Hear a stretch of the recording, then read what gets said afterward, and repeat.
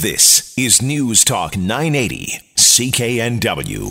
Well, you might have heard Christy Clark announced yesterday she will be stepping down effective August 4th as leader of the BC Liberals, also stepping away from her seat as an MLA. So what does this mean for the province? So we are joined now by Kathryn Harrison, a political science professor at UBC. Thank you so much for being with us. My pleasure. Do you think it was the right thing to do? You know, I do. The timing was a bit of a surprise to me just because Christy Clark had seemed so committed to hanging on as long as she could.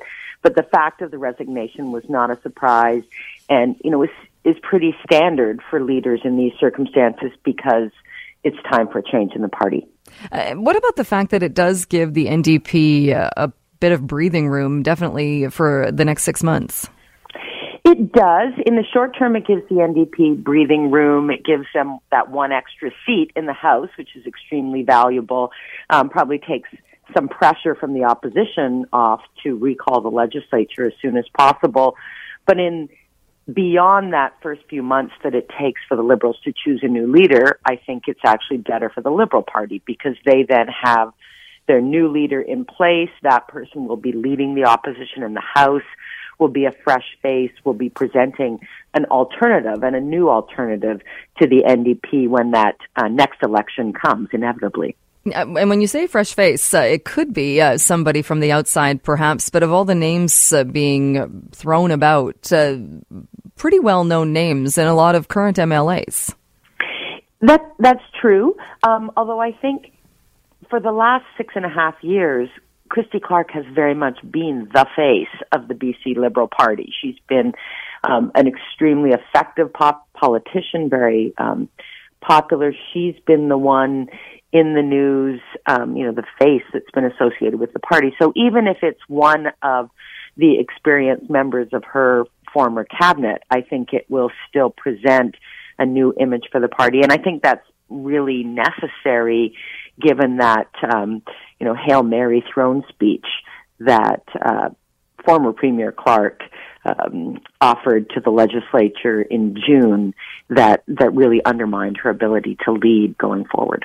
And she must have known that when she delivered that throne speech. Do you think she was banking on the lieutenant governor calling for another election or going that route in that? Because the only other alternative was to deliver that throne speech and then somehow lead the party, lead the opposition, having put that out there. I found that throne speech bizarre, and I have been wondering ever since what the plan was.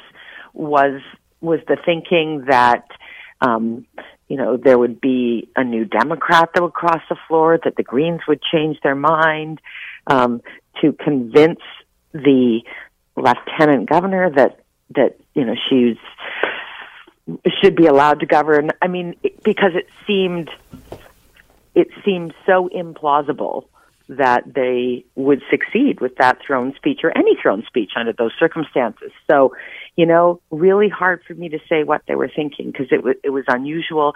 And the fact that that throne speech had co-opted and essentially cloned so many policies of the NDP and Greens then dramatically undermined Christy Clark's ability to be the leader of the opposition and oppose those same policies when they came forward in the next year or two. What do you think about also, she was so adamant even the day before appearing on Radio NL in Kamloops on Canada Day.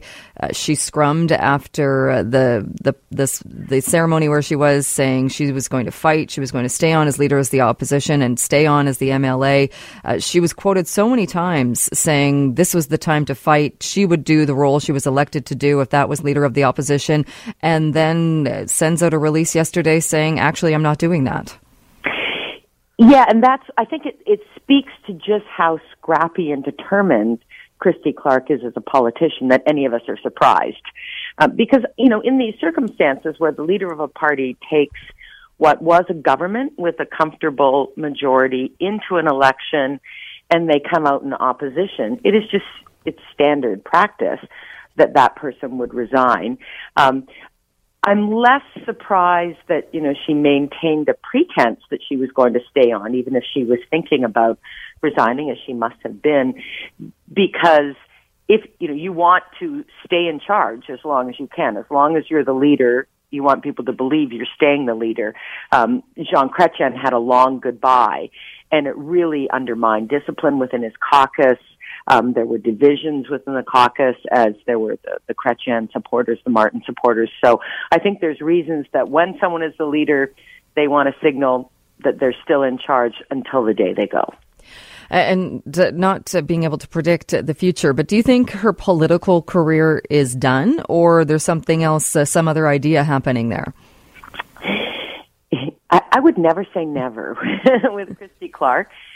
She's already had her one comeback in provincial politics, and I think it would be very hard to come back after the combination of this defeat, which, she has to take responsibility for, and that strange throne speech, which really repudiated the positions of her own party.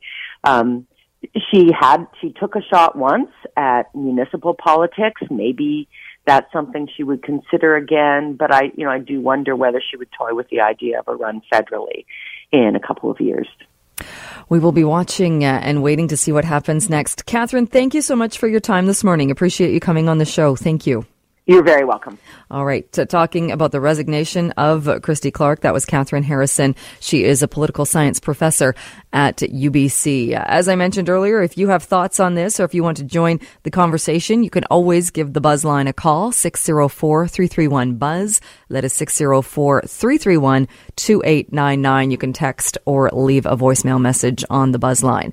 When we come back, we are going to talk a bit more. It has been a long time in the court system. It was back in 2009. The Ocean Lady arrived off the coast of Vancouver Island. On board, 76 men from Sri Lanka. 4 ended up being charged with being the organizers of the illegal voyage. They were found not guilty this week. And we'll talk a little bit more about the case and what it means for immigration and asylum seekers in general. That's coming up after the news. Vancouver's News, Vancouver's Talk. This is News Talk 980, CKNW.